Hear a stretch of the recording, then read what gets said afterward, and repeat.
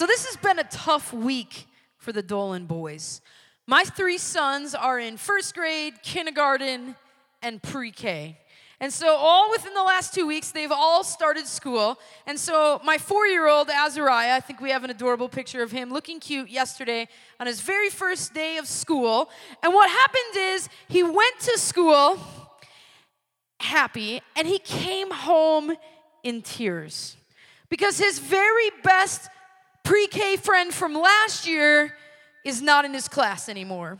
And so he said that he has given up on friendship and he is boycotting all people. So that was his first day. And then Judah, he actually came home last week with a black eye. And what happened was he was playing here at church with Joe's son Wallace, who's 4, and Wallace had let Judah ride his bike, and Judah was cruising through the halls, as all pastor kids do, on a bicycle, and Blind Corner ran straight headlong into Wallace and tipped over, and it was like an epic wreck, and there was blood squirting everywhere, and Judah announced that it was Wallace's fault because Wallace viciously pushed him from the bike. But then he wouldn't hug Wallace and let it go, and he wouldn't forgive Wallace, and he wouldn't talk to Wallace at all, and went and hid in the van until I was done at work. And then after receiving a popsicle and a Band-Aid, he admitted that Wallace was kindly sharing his bicycle, and really it was just an accident. But the most traumatic friendship situation of all time in the Dolan family came from first grade Benaiah. Last night at the dinner table, he said, "I have an announcement to make." I put down my fork. I thought, this is going to be good. I have found my wife. I kid you not. Her name is Brindley, and we met today at school, and we are in love. He continued, he said, "I fell in love with her today when I couldn't find my other girlfriend, Daphne, at recess." It took everything in me to not laugh at his pronounce of love. And so I said, "Oh, well, where was Daphne?" And he said, "I don't know. I think she was sick. So when I couldn't find her, I found Brindley. And things have gotten very serious," he said.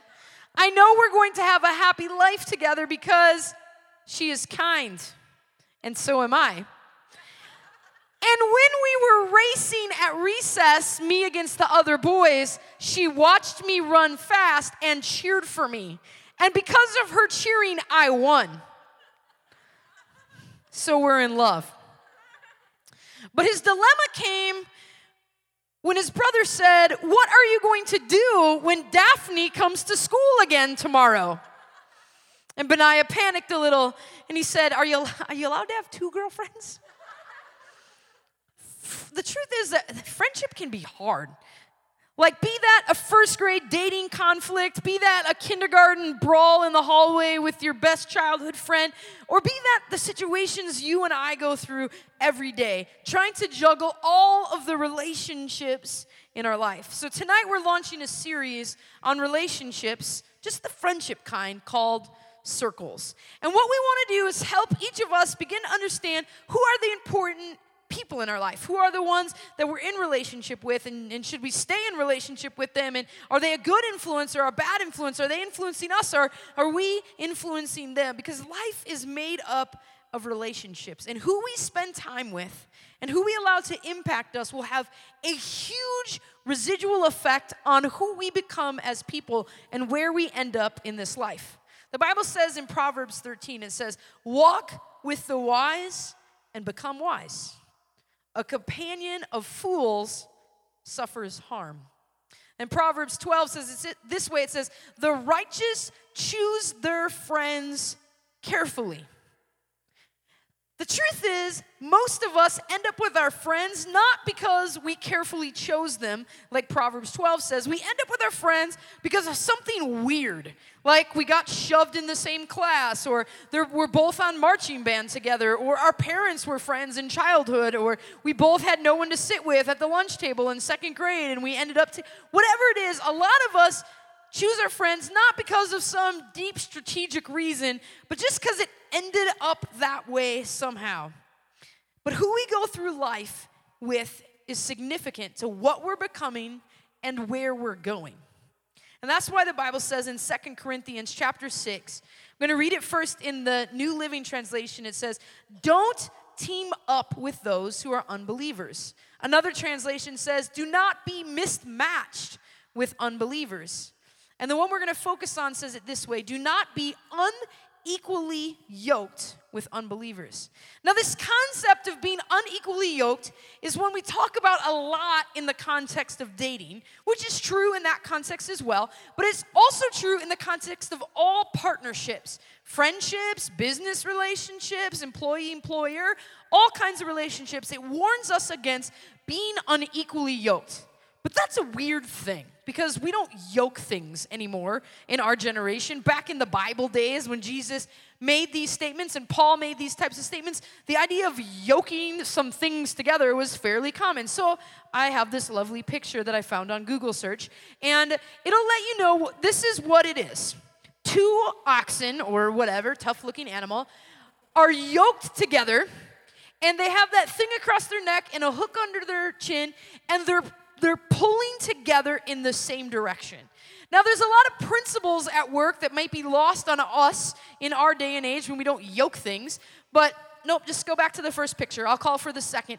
These 2 oxen are similarly sized, right? They look about the same size. They have about the same muscle structure. They look about the same age. And these are some things you want to do as a farmer, yoking things together. This is apparently important. If one of the ox was much larger than the other, like in this second picture, what we would see is that this is an example of unequally yoked. The smaller ox is unable to pull forward on the plow or the wagon or whatever with the same strength. That means the greater burden is placed on the larger ox. The other thing that happens is one of the main things you yoke oxen together for in the day was to plow a field. So they'd set a plow behind it, and it would like cut the line in the dirt, right? And you wanted to make a straight line, then you put your seeds in it, then you cover it up, right? Planting 101. We're all very good at this, right? And so if you have an unequally yoked set of oxen, what happens is the bigger oxen is pulling harder than the smaller oxen, and your oxen goes like this. Instead of in a straight line, he goes in the direction the bigger oxen, and you end up creating a circle. And so every farmer knows you don't strap a little ox to a big ox. You find 2 oxes the same size, even if they're both smaller. The idea of being equal in the relationship to pull the plow was very important. So when they're throwing this out in 2 Corinthians 6, and they're saying, don't be unequally yoked, they're talking about when you select your relationships, dating, friendship, whatever, when you have these partnerships in life, be equal. Be equal to the person that you're with. Don't be with someone way weaker than you, because they will ultimately pull you down. That's the principle at work. So how do we know if we're in a relationship where we're equally yoked? How do we know when we look at our friendships and the people we hang out with whether or not we're equally yoked? Is it as simple as the other person is a believer in Jesus, or is there a lot more going on in the relationship? So I read this article this week, recently, it wasn't this week, recently, and the idea of it was they did a study with thousands of people. And they said they had each of the participants in the study, name their 5 closest friends. The 5 people in their lives that they ended up spending the most time with. So these young people listed these 5 friends. Then they evaluated the 5 friends based on 5 categories in their life. They had the people give these friends a score. And what they found, without exception, was that the person ultimately was a sum total average of their 5 closest friends. That sounds a little intense, so I'm going to make it visual. We're going to break it down. Here's what we've done. We've decided, okay, how do we translate the information in this article into a regular 4640 service? So this is my board of my 5 closest friends. Brittany, Jeremy, Sarah, Will, and Joe. Will. Okay, so these are my 5 closest friends. I'm stuck with them in the office at all times. They're around me. I cannot get away from them. In fact, we work in a boardroom together. And my earphones are not canceling. I need to get 24/7, boss. That's right. I know. Yeah. Lily, afterwards, can I get your... Okay, so we've got these categories. These are the categories the article says we should evaluate our friendships with. So I want us to take a look at what they are. The first one is academic. So as a young person, which is what this study focused on, they said that any person is a sum total of their 5 closest friends when it comes to academics. So I ask you, okay, before we get into this, actually, pause in your own mind right now. Figure out who these 5 people are for you. Who are your top 5 people in your life? Now, I'm talking about peers, okay? I want you to think of, the study was specifically about young people.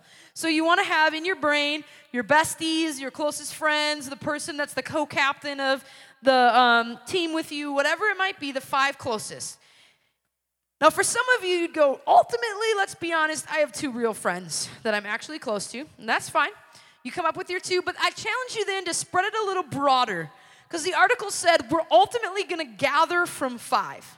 And so if you have 2 true friends, whether you like to admit it or not, you're probably stuck with your sibling a ton. And they influence you for good or bad. They're probably part of your 5 if they're also a teenager. You might include a first cousin that comes over a lot, whether you like it or not. They're constantly there.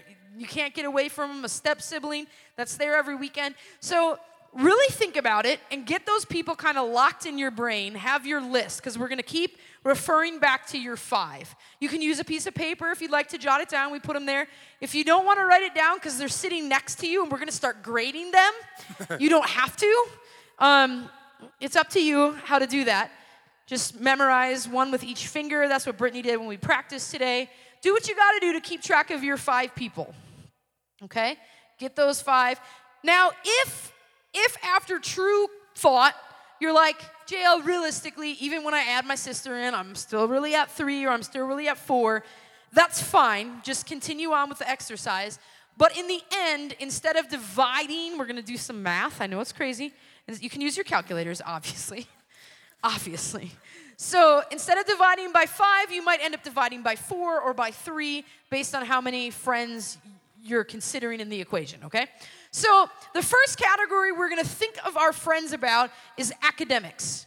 So the question is, how much effort and actual good study habits are your 5 putting into their life? Like, are they trying? Are they showing up to class? Are they getting their papers done? Are they talking back to the teachers, or are they focusing? Do they know what's going on? So I'm going to look at my 5 closest friends. Now, we're all out of school, so I have to flash back a little bit. Academically, let's rank these people. Okay, so the scale I'm asking you to consider is a 0 means they're like a complete dropout. They have no interest in school. You can't remember the last time they went. It's a 0. A 10 is they're the valedictorian of the class. They could not be sucking up anymore. They are flawless in every project they've ever done since kindergarten. Yes, okay, fair enough. We're gonna fill these in. Yeah. So Brittany, she went to R5. So she tried. She graduated. We're gonna give her a 2. R5 in it. You know, love ya, but a 2. Okay. Joe, you went to science camp. I did. So you're gonna score pretty. But I didn't do my homework. Okay. An 8. All right, fair enough. Sarah, she's a brown noser for sure. Give her a good score. 7? 7. Okay, you put her under you. Okay. Yeah. All right. You don't get good. Never mind. Okay. I'm probably way lower. Okay. So now, once you kind of figure out all your scores, you might take out your calculator right now. You might go to your calculator app. You might type in each of these numbers for each of your friends.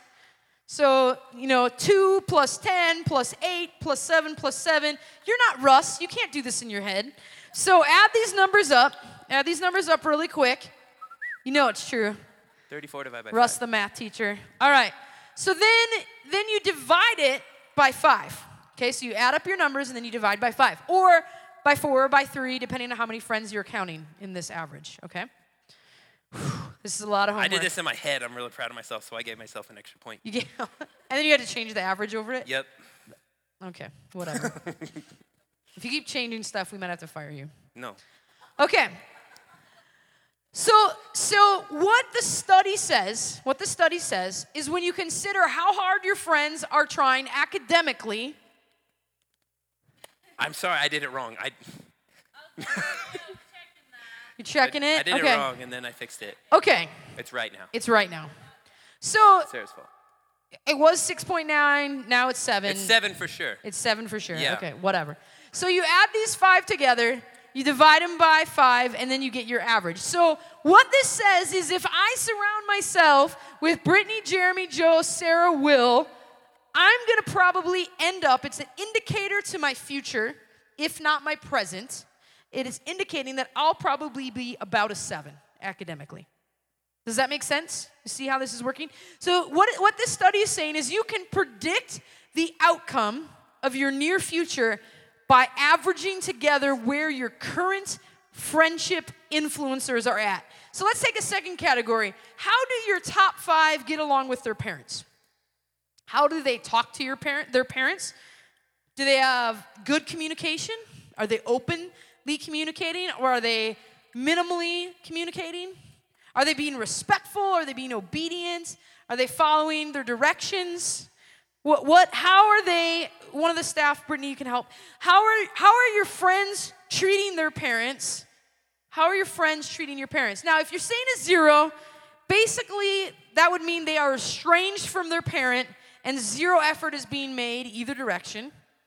If you're saying a 10, apparently they're like Jeremy Poland. Jeremy still lives with his parents. So Who he's still lives 10 with for his sure. parents. He's perfect in every way. I was trying to think of what to say, and I'm just going to pass on that. Okay. I'm a solid 5. Okay, wait, I would like to object to that 5 because I still have a very, very clear memory of a meeting. That's why I gave myself a 5. I'm going to suggest potentially lower. And the reason for that is when Joe first came on my staff, his mother called and requested an appointment with me, and the topic of which was how Joe is not doing household chores, such as unloading the dishwasher. Which only takes 2.5 minutes. Which she set a timer and timed it, and then informed me in front of Joe in my office. Worst voicemail ever to end up on speakerphone Yes. in front of the whole team. It was on speakerphone when we listened to it. It was great. It was like, Pastor JL, this is Joe Tennyson's mom, Linda, and I'm just calling because I'm having some frustrations at home with Joe and his chores. He's really underperforming when it comes to his chores, and he's blaming it on God and church, and I'd really like to have an individual personal meeting with you to discuss how Joe is awful at his chores. It was awesome. I saved it and listened to it like 10 times publicly. Okay, so Joe's gone on and filled in a few scores. I did. All right. Will all sent right. you to 10. Will. Good job, Will. He's an only child. He's an only child. That's true. And they still like him, so you know. They do still like him. They moved to Grand Junction and they like everything we do on Facebook immediately. Gail Britt is our number 1 fan on Facebook. Okay, so 7.8. 7.8 is the average. So that would mean if I keep these guys as my friends, then I could expect my relationship to look like a 7.8 with my parents. This is what happens. Who we hang around with influences us. It influences the way we talk. It influences the way we treat other people around us. It influences the amount of time we're willing to invest. And that's why it's so critical. That's why the Bible says, bad company corrupts good morals. This is exactly it. Okay, spiritual. So, if we're looking at the spiritual health of all of our friends, we should be an average of them. So the questions we ask is, do our friends know Jesus? Do they come to church on a regular basis? They may go to a different church, but do they go to church? Are they striving to grow in their relationship with Christ? Do they have a desire? Are they reading their Bible? Are they listening to music and singing in their hearts and worship to God? Are they trying to pray? Are they tithers? Do they serve? These would be the kind of questions that we would ask ourselves when it comes to our relationship with God. Because the truth is, if we're the only Christian, Woo, Sarah. Dang. Will said 4. Will for said, her. Oh, did you mean for you? Oh, I'm sorry. Will, you meant you. I'm sorry. Okay. All right. Not 40. Let's make them both 4. They're obviously lying and tattling on each other. There's a lot going on over there.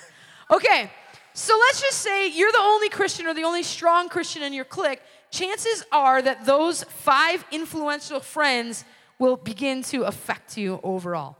Or on the flip side, if all of your friends are strong Christians from a variety of churches trying to grow in their faith in Christ, then chances are they'll push you forward in your relationship with Christ. And so we ended up with an average. Brittany and Jeremy brought the average up, but Sarah and Will, we're at a 7.4 over here.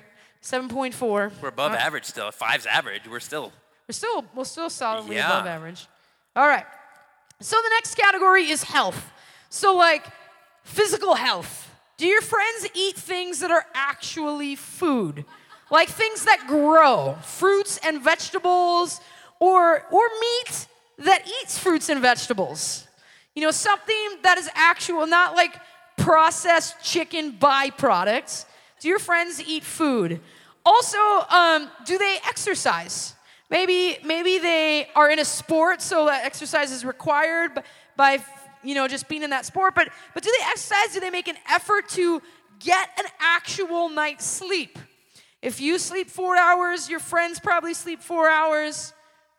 Okay, so are these people in your life sleeping, eating, being healthy, making choices to have Brittany works out all the time, but she doesn't sleep. I know, I see her at the gym a lot. Oh, what is that? a 6. My 6-year-old can make a better 6. Well, I was starting with something else, and then it just kind of changed. It evolved. Okay. All right, so think through your friends. Think through their healthy habits. See where they end up. Russ, do you have the number in your brain? Oh, you already wrote it. I'm pretty smart, too, on math. We gave you a 9, Joe. I do math real good. All right, so what does it say? You don't do handwriting. 7.8. Oh, that's an 8. Okay. It's an 8 with a little twirly-do on the end. All right. 7.8. Okay, so then the next category is morality. So technically, there are people that don't necessarily have a belief in God, but they do the right thing. So the morality question would be, do your friends lie, cheat, steal? Do they chew, drink, and smoke? Do they respect their parents? Do they do the right things? Do they fight injustice? Do they care for the poor? Are they just like generally a kind person? Do they obey the law? Do they obey the law? So go ahead, bring in the scores here. We're all 10s. Wow, okay. Joe, 10. Brittany got a 10, guys. I want to be honest. 9. Joe's like, a little bit I break the law. Right? Breaking the law. Joe's a speeder, guys. Sarah? Sarah's awesome, she says. Okay, I'm going to have to object a little bit to Jeremy Poland's score on that one. Oh, he's so close, though, to a perfect 10. He is close. All the way through. 0! Oh, there we go. Okay. Okay. All right, so that dropped our average a bit. Way to go, Jeremy. Dang it, Jer. Okay. So this is what you want to do. You want to be able to, because how do you know? How do you know if you have good friends? How do you know if they're really helping you become a better person? How do you know what's going on in your life? So this is how you know, because ultimately, you can tell how your life's going to end up. You can use this as a predictor of where you're going to be. So if you're 7s, we're like solidly 7s across the board. If this is your 5, you're solid 7. Is that good? Do you want to be better? Do you want to push yourself more academically? Do you want to be stronger in your connection with God? That's where you have to ask yourself some questions. Now, obviously, this was not totally serious, but when you look at your life, you have to ask yourself the question, who are the people that I'm allowing to be my top 5? Who are the people that are having the greatest influence in my life? And did I make a deliberate decision to choose them and bring them into my inner circle? Because we have a graphic that kind of shows there's actually layers of influence that people can have in our life. So the innerest circle of friendship is your bestie. And you might have one, you might have 2 besties. I don't know how your life goes, but the bestie is the one who has the most influence with us in our life. The one that we let affect us to the deepest level of our heart, of our soul, of our being, that really can speak into any area of our life, that can tell us that we smell funny or that outfit looks horrible. The bestie is the one that can get right to the center, to the heart. The friend, not so much. The friend, we have some boundaries. There's some things you don't say to a friend that you would say to a bestie.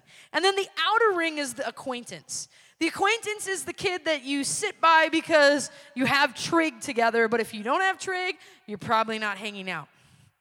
The acquaintance is the person that by convenience of the schedule for volleyball practice, you're spending a lot of time together, but once volleyball's done, it's probably not going to be that much going on. So if you have a person in your top 5 right now that's in your inner circle that's giving you low numbers, a little bit is like a little awkward because at some level there's some judgment occurring. But why we have to do this is if we go, let's just delete a little bit here, okay? Okay, right. Do we have the courage to say, see you later, Jer? Not really. Jeremy, we all heart you. I don't know where you are, but we really heart you.